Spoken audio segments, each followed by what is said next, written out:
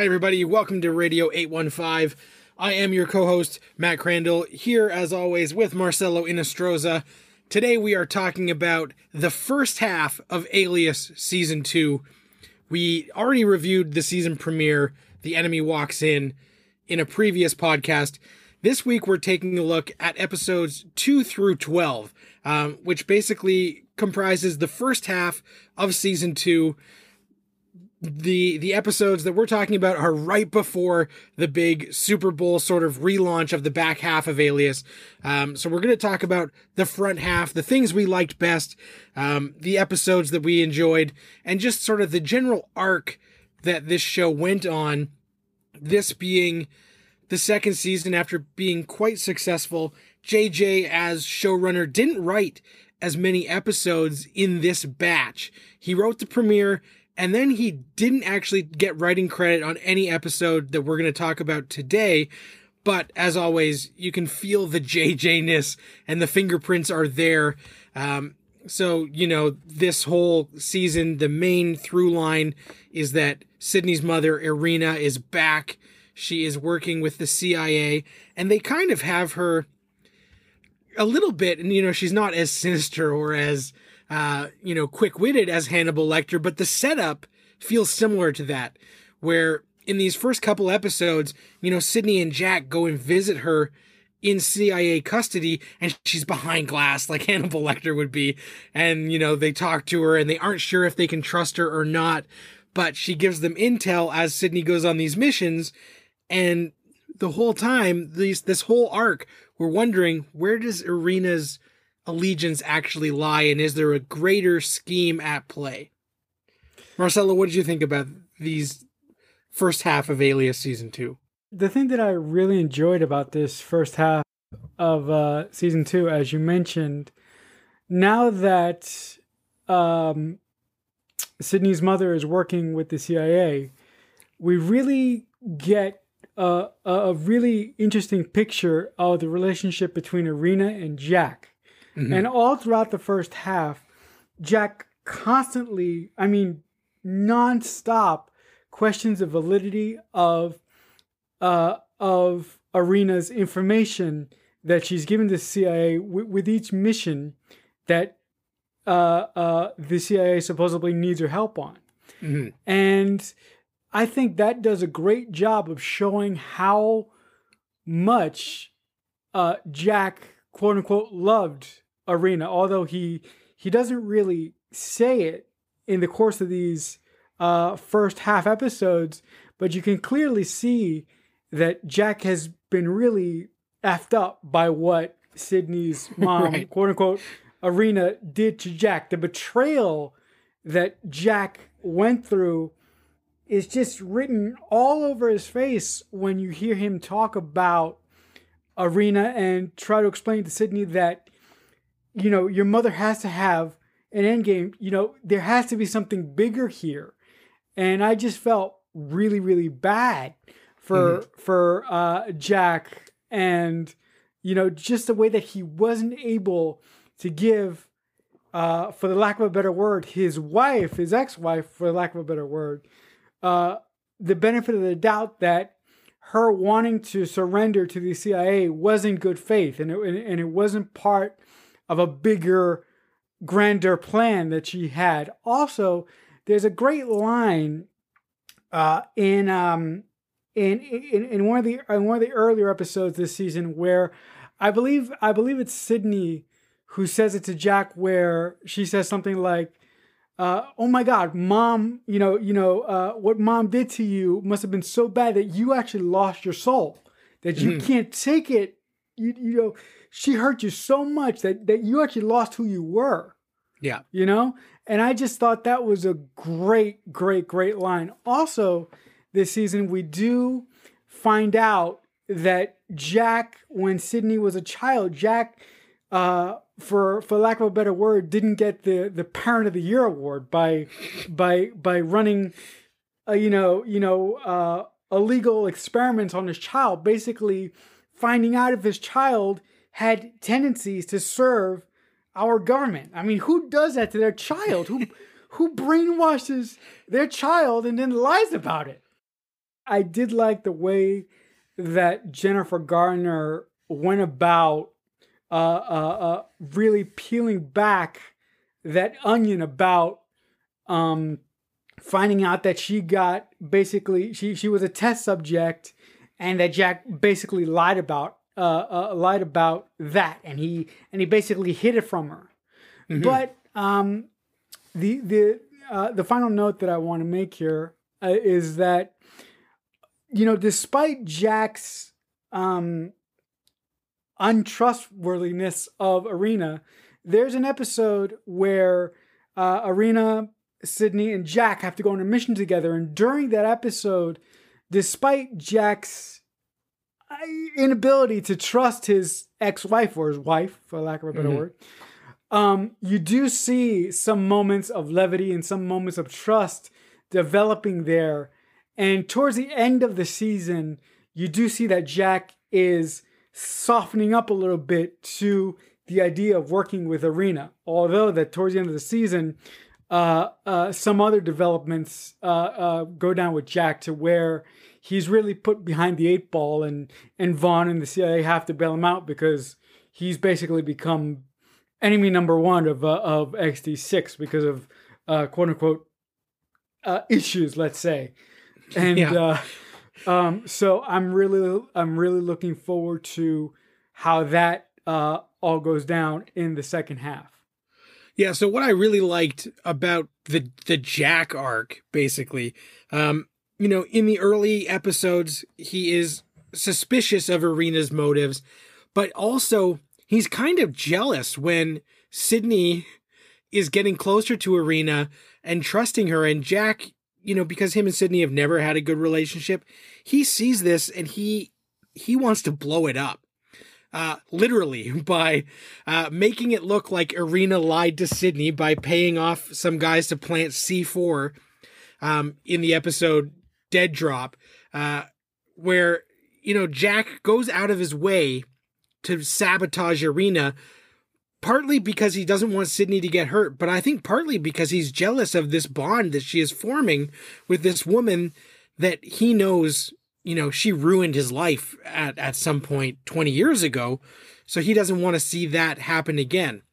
But then in the 2-parter Passage, part 1 and part 2, directed by Ken Olin, the trio, the family gets to go on the mission, and there is a lot of levity, and that feels like a pure, like, bickering parents on a Mission Impossible mission.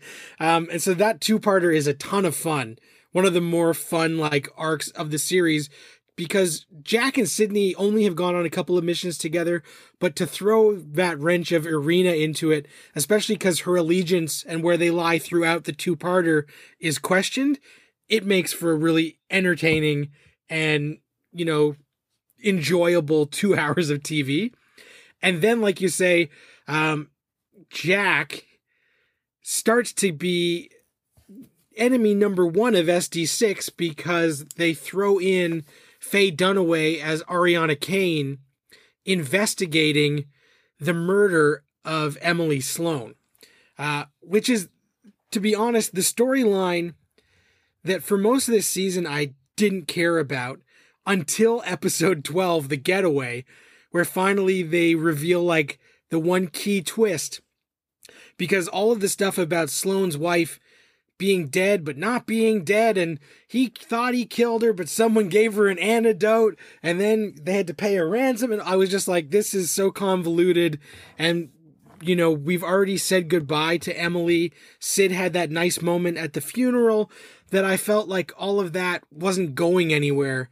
But then with, you know, Sloane working his ass off to pin this all on Jack and make Jack persona non grata for SD6, and then to have that final reveal in episode 12 where Sloane shows up on that island beach and Emily is there, and, you know, Sloane has been behind all of this. It just goes to show what a piece of crap Arvin Sloane truly is, where, you know, his one lifelong friend, Jack Bristow, he screws him over, even though, you know, Jack has been a double agent, but it's unbeknownst to Sloane. So it's, you know, kind of infuriating to see that Sloane's such a dink. I do like that. There's a couple things I really like and I really hate about this season.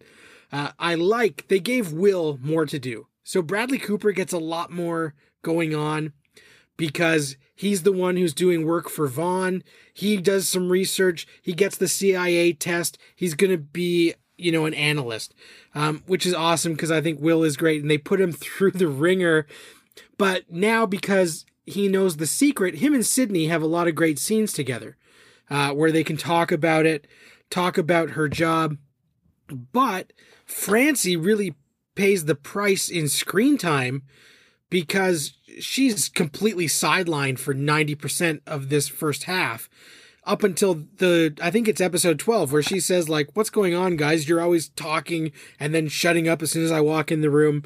And, they cover it up by throwing her a party. But that character got super sidelined for a lot of these episodes.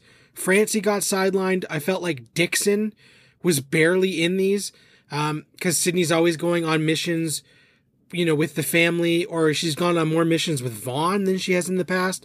But her and Dixon didn't have the same relationship in this first half that they did last year, and I kind of missed it.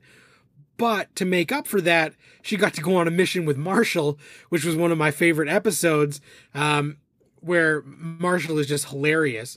And then there's the twist of Marshall gets kidnapped, and it's not by who they thought he was going to get kidnapped by. So I dig that. And Terry O'Quinn basically replaced, he's at the CIA as one of the higher ups, but Weiss was non-existent until episode 12. He showed up again because, Kendall was hanging out at the CIA, sort of doing all his scenes with Vaughn and with Jack, that Weiss normally, I think, would have taken over part of that role. You mentioned that you didn't care much for Sloane's first half storyline. In the batch of episodes that we watched, I really was on the other side of that. I really enjoyed, basically Sloane. What I thought, I really enjoyed seeing him being tortured. Yeah, now, somebody messing with him. I had no recollection that he was the one that engineered the whole thing. So when I got to the end, I was like, "You son of a bitch!" I was like, "Really? God, I was really disappointed." But I did enjoy once again up until that reveal with Emily on staying at the beach house. I did enjoy on the Lost Island. Yeah, I did enjoy Sloane's acting of him being tortured and basically the storyline of Sloane being blackmailed by someone. Right. The other thing that I want to point out here is you mentioned at the top of the show that JJ didn't do a lot of writing, as far as this first half is concerned. I noticed that too, but the other thing that I noticed and the other thing that I was happy about was, you probably know what I'm going to say. Yeah. A large chunk of the first half was written by my two guys, so I was thoroughly happy with that. But did you know? Well, I don't know if you noticed this, Matt, but their executive producer credits were switched around halfway through the run. I don't know if Marcy did this or if her partner did this, but in the first episode that they wrote together in the season, Alex's name was on top of Bob's name, and then in the next episode that they wrote together, it was reversed. Also, did you notice that under Alex had a third Kurtzman counter. Yeah, I was like, what? I was like, what is that? I've always wondered what the hell that's about. Because now, to go off, to go a little bit off track here. Sorry, guys. Now, everything that Alex has done, he's always been uh, uh, you know, Alex Kurtzman. thank you. Thank you so much. I freaking froze on that. He's always been Alex Kurtzman. He like, I've only seen him as Alex Counter in this thing. And I'm like, what the hell is that from? I'm like, what does that mean? I was like, what, did he have a third, like halfway through the season, did he come to, the editors and say, listen, I want you to add my third name in there, or what was that all about? I don't. So I looked it up briefly because I was wondering what was up, because he was born Alexander Kurtzman, but his wife's name is Samantha Counter. Oh. So I guess he was trying to be like progressive, and he took his wife's last name. And then partway through, I don't know if they're still together or not, but maybe he just decided at some point, nah, it's just easier, especially when he wanted to make, a career as a director and stuff. Right. It's just easier to have a shorter name, right? It confuses people if it's too long. Yeah, no, I was really, really intrigued about that. And to be honest, I was hoping that you were going to dig that up, and I'm so happy you did. Because I was like, what the hell is that all about? The last thing that I'll say about this season that I enjoyed very, very much, and I don't know how you feel about this, but in the first season of Alias, I really didn't like the actor who played Sark. I basically boiled him up to being a British bad guy who didn't have that much. I thought that he didn't have much to him. Right. But with him basically hatching a plot to kill Sloane, and then with, and then him basically joining XD6 and working with Sloane. Yeah. I've really grown to like him in his sleaziness. He's once again, I don't know who the actor is, but the way that the actor plays it, I think that his charisma for some reason just hit me more in the second season than it did in the first. And I thought they gave more to do. David Anders as Sark got to be, a little bit more surly and have a lot more story to work with. And I always thought that he's like a really fun, you just love to hate him kind of bad guy. Mm-hmm. Now, at this point, he's still like kind of playing by the rules, but he becomes a bit of a bigger jerk as we go, but in like a charming way. And I think that actor did a really good job with it, so much so that he just was on iZombie for 5 years playing Blaine, who was basically like a cut and dried version of Sark. Sark as a zombie, because he was, charismatic, but also an evil dick. And I really like that guy. He's great. And I did think that episode where, Vaughn gets exposed to the virus and Sydney has to go and get the counter agent, and Sark says like, haha, I gotcha. And she's trapped, and he makes her do that deal where we think that he's going to kill Sloane, was one of my favorite episodes, because it was fun to see Sydney do this mission that the stakes are so high where she's got to save Vaughn. And I think that in the episodes leading up to this, they've really strengthened Sydney and Vaughn's dynamic. They've given them more to do. They've fleshed out Vaughn. They've told us about his girlfriend, and Sydney has confessed that she has feelings for Vaughn. So I really liked that they put her in that situation, but then they team her up with Sark, and it's like, oh no, she's got to work with the enemy, but they're going to capture her enemy. But then you're like, but where's the other shoe going to drop, and what's it going to be? And then it's when she shows up to work the next day and Sloane is not dead and Sark now works at SD6, and you're like, what the hell is behind this? Like, what is this guy's end game? So I thought that was fun, that we were still guessing like what is actually at play with those characters.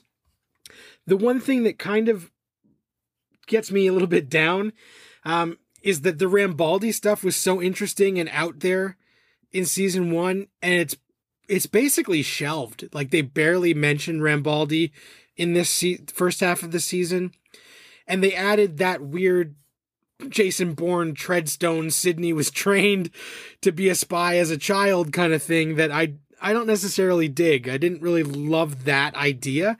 It didn't seem like, something that felt like pure JJ. It felt like ripped from something else and just thrown into Alias, whereas the Rambaldi, prophecy and all that, I'm more into that slightly supernatural weirdness that we didn't get a lot of in these episodes. I find myself caring less about the overall mystery box of the Rambaldi thing. I find myself caring more about Sydney and her relationship with her parents at this point. Yeah, and I think that's the intent, is that this first half is about the family dynamic and how that can change, and can you win back the trust that is, non-existent from the get-go. Mm-hmm.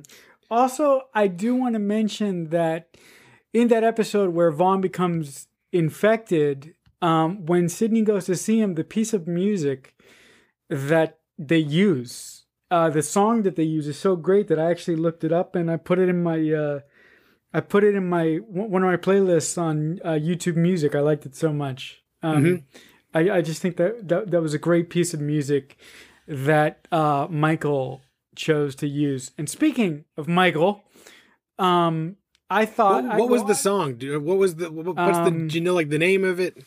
I don't have it on hand, but I will send it to you. I have it here. It's fine. Don't worry about it. Keep going. Talk about Michael Giacchino's awesome score. Unlike well, I know in season 1 you were kind of on the fence. You didn't really like the techno music aspect of the show in season 1. But I do think that Michael really has picked up his game in season 2. Yeah. And I think that season 2 sounds more, forgive the example here, but it's apt, especially when talking about Alias. I think that season 2 sounds, it's more of a mission, a sounding score than season 1 was. Season 1 to me was a little bit more like electronic in some points. Yeah. Which I didn't mind, but clearly you did. And I really think that the music has gotten so much better this season. I really enjoyed that. Yeah, I thought Giacchino's work got better as the first season went on, and this season has been particularly strong because there still is that electronic techno element sometimes, but there's a lot more classical sort of themes weaving their way through, and I really enjoyed the music. Worked a lot better for the situations, I felt, whereas those first couple of episodes, it just felt like hip electronic music for no reason, but now it's part of the Alias aesthetic, so I'm used to it. The thing that I like about Alias is even after you watch a bunch of episodes, and clearly we watched a bunch of episodes. Yeah. I like I said at the beginning of Alias when we started covering it. When it comes to JJ stuff, this is like the black hole of his filmography that I have, and I have no idea where we're going or what's basically coming. Right. And I think that's a wonderful feeling, but I feel kind of unprepared because you probably have an idea of where we're going, and I don't. So I'm very, very happy about not knowing, but I'm kind of nervous. Yeah. Because the show has been really, really solid so far, and I know it goes off a cliff. Yeah. But I don't. What I don't want to happen is I don't want it to go off a cliff just yet. Right. Well, and it doesn't. So like, just to give a small like preview of where Alias is heading. This season, really good. There's a couple of things they do in season 3 that drove me crazy, but it's just as like a fan, you knew that they had to throw a few wrenches in like TV style to stop certain things from happening, but it's like season 4 and part of 5 where you're just like, ugh.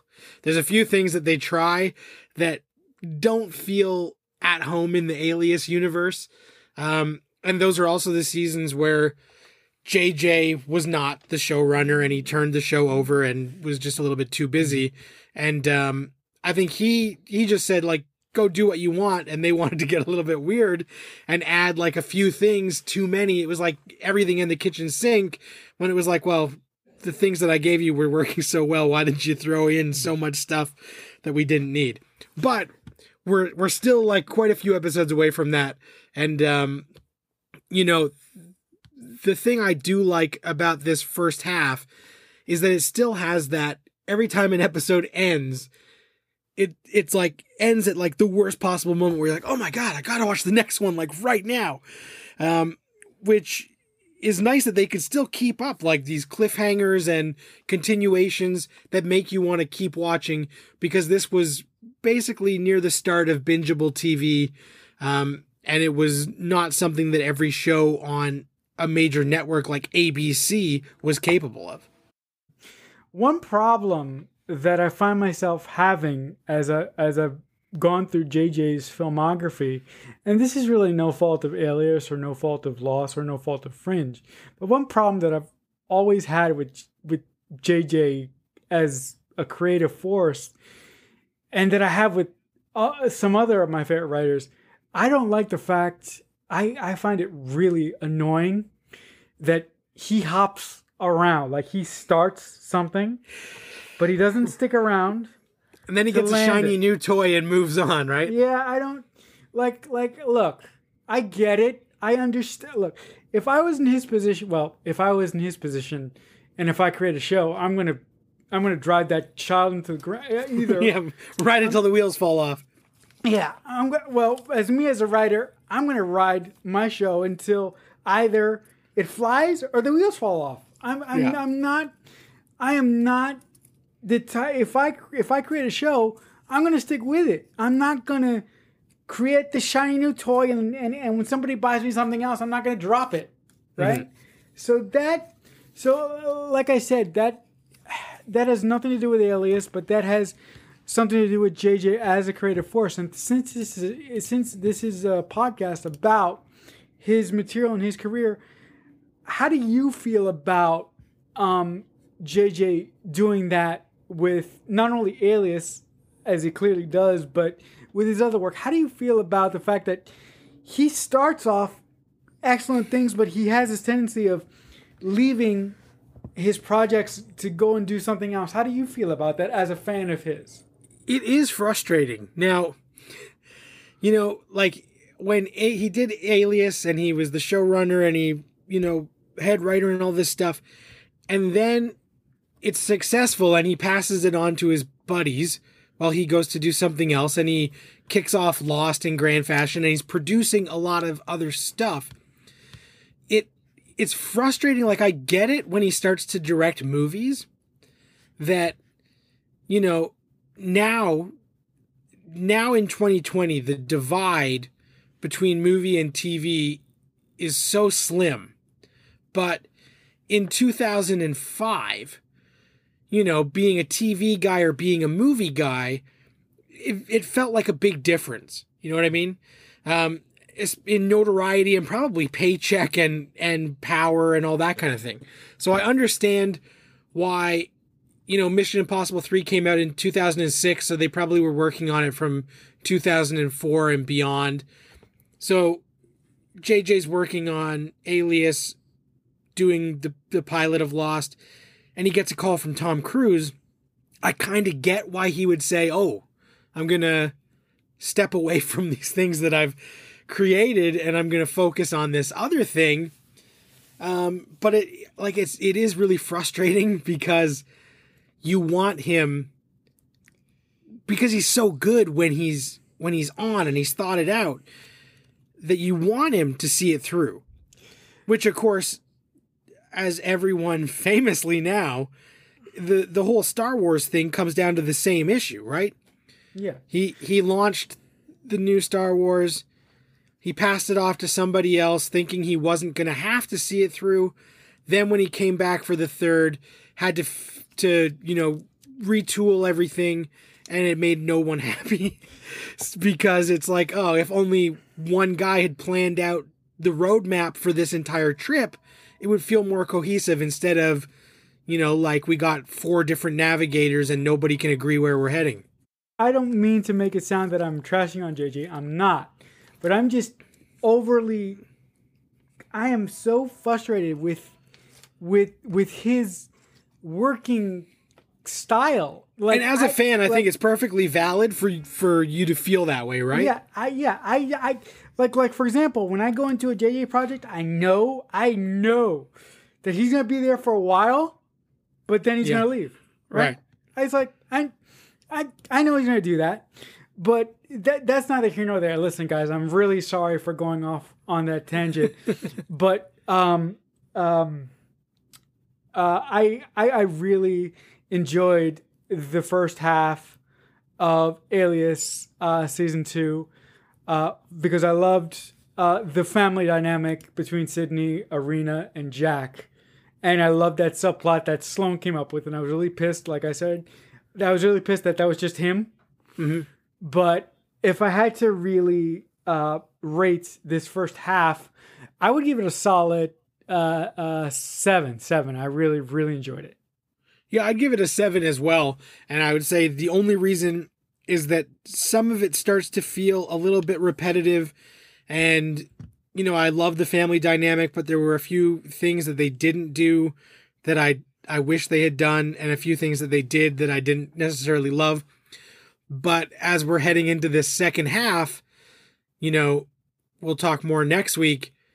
The next episode, the big Super Bowl episode, is the one that blows everything up and says, we know that this show was starting to feel a little bit, plot-wise going through the motions.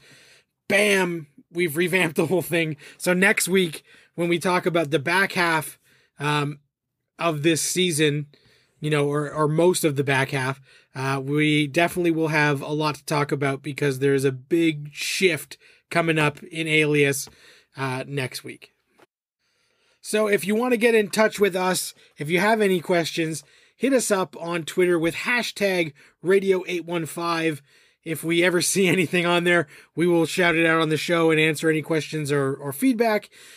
If you want to get in touch with me, also on Twitter, @Matt Crandall is the best spot to do it. Marcelo, where can the people reach you?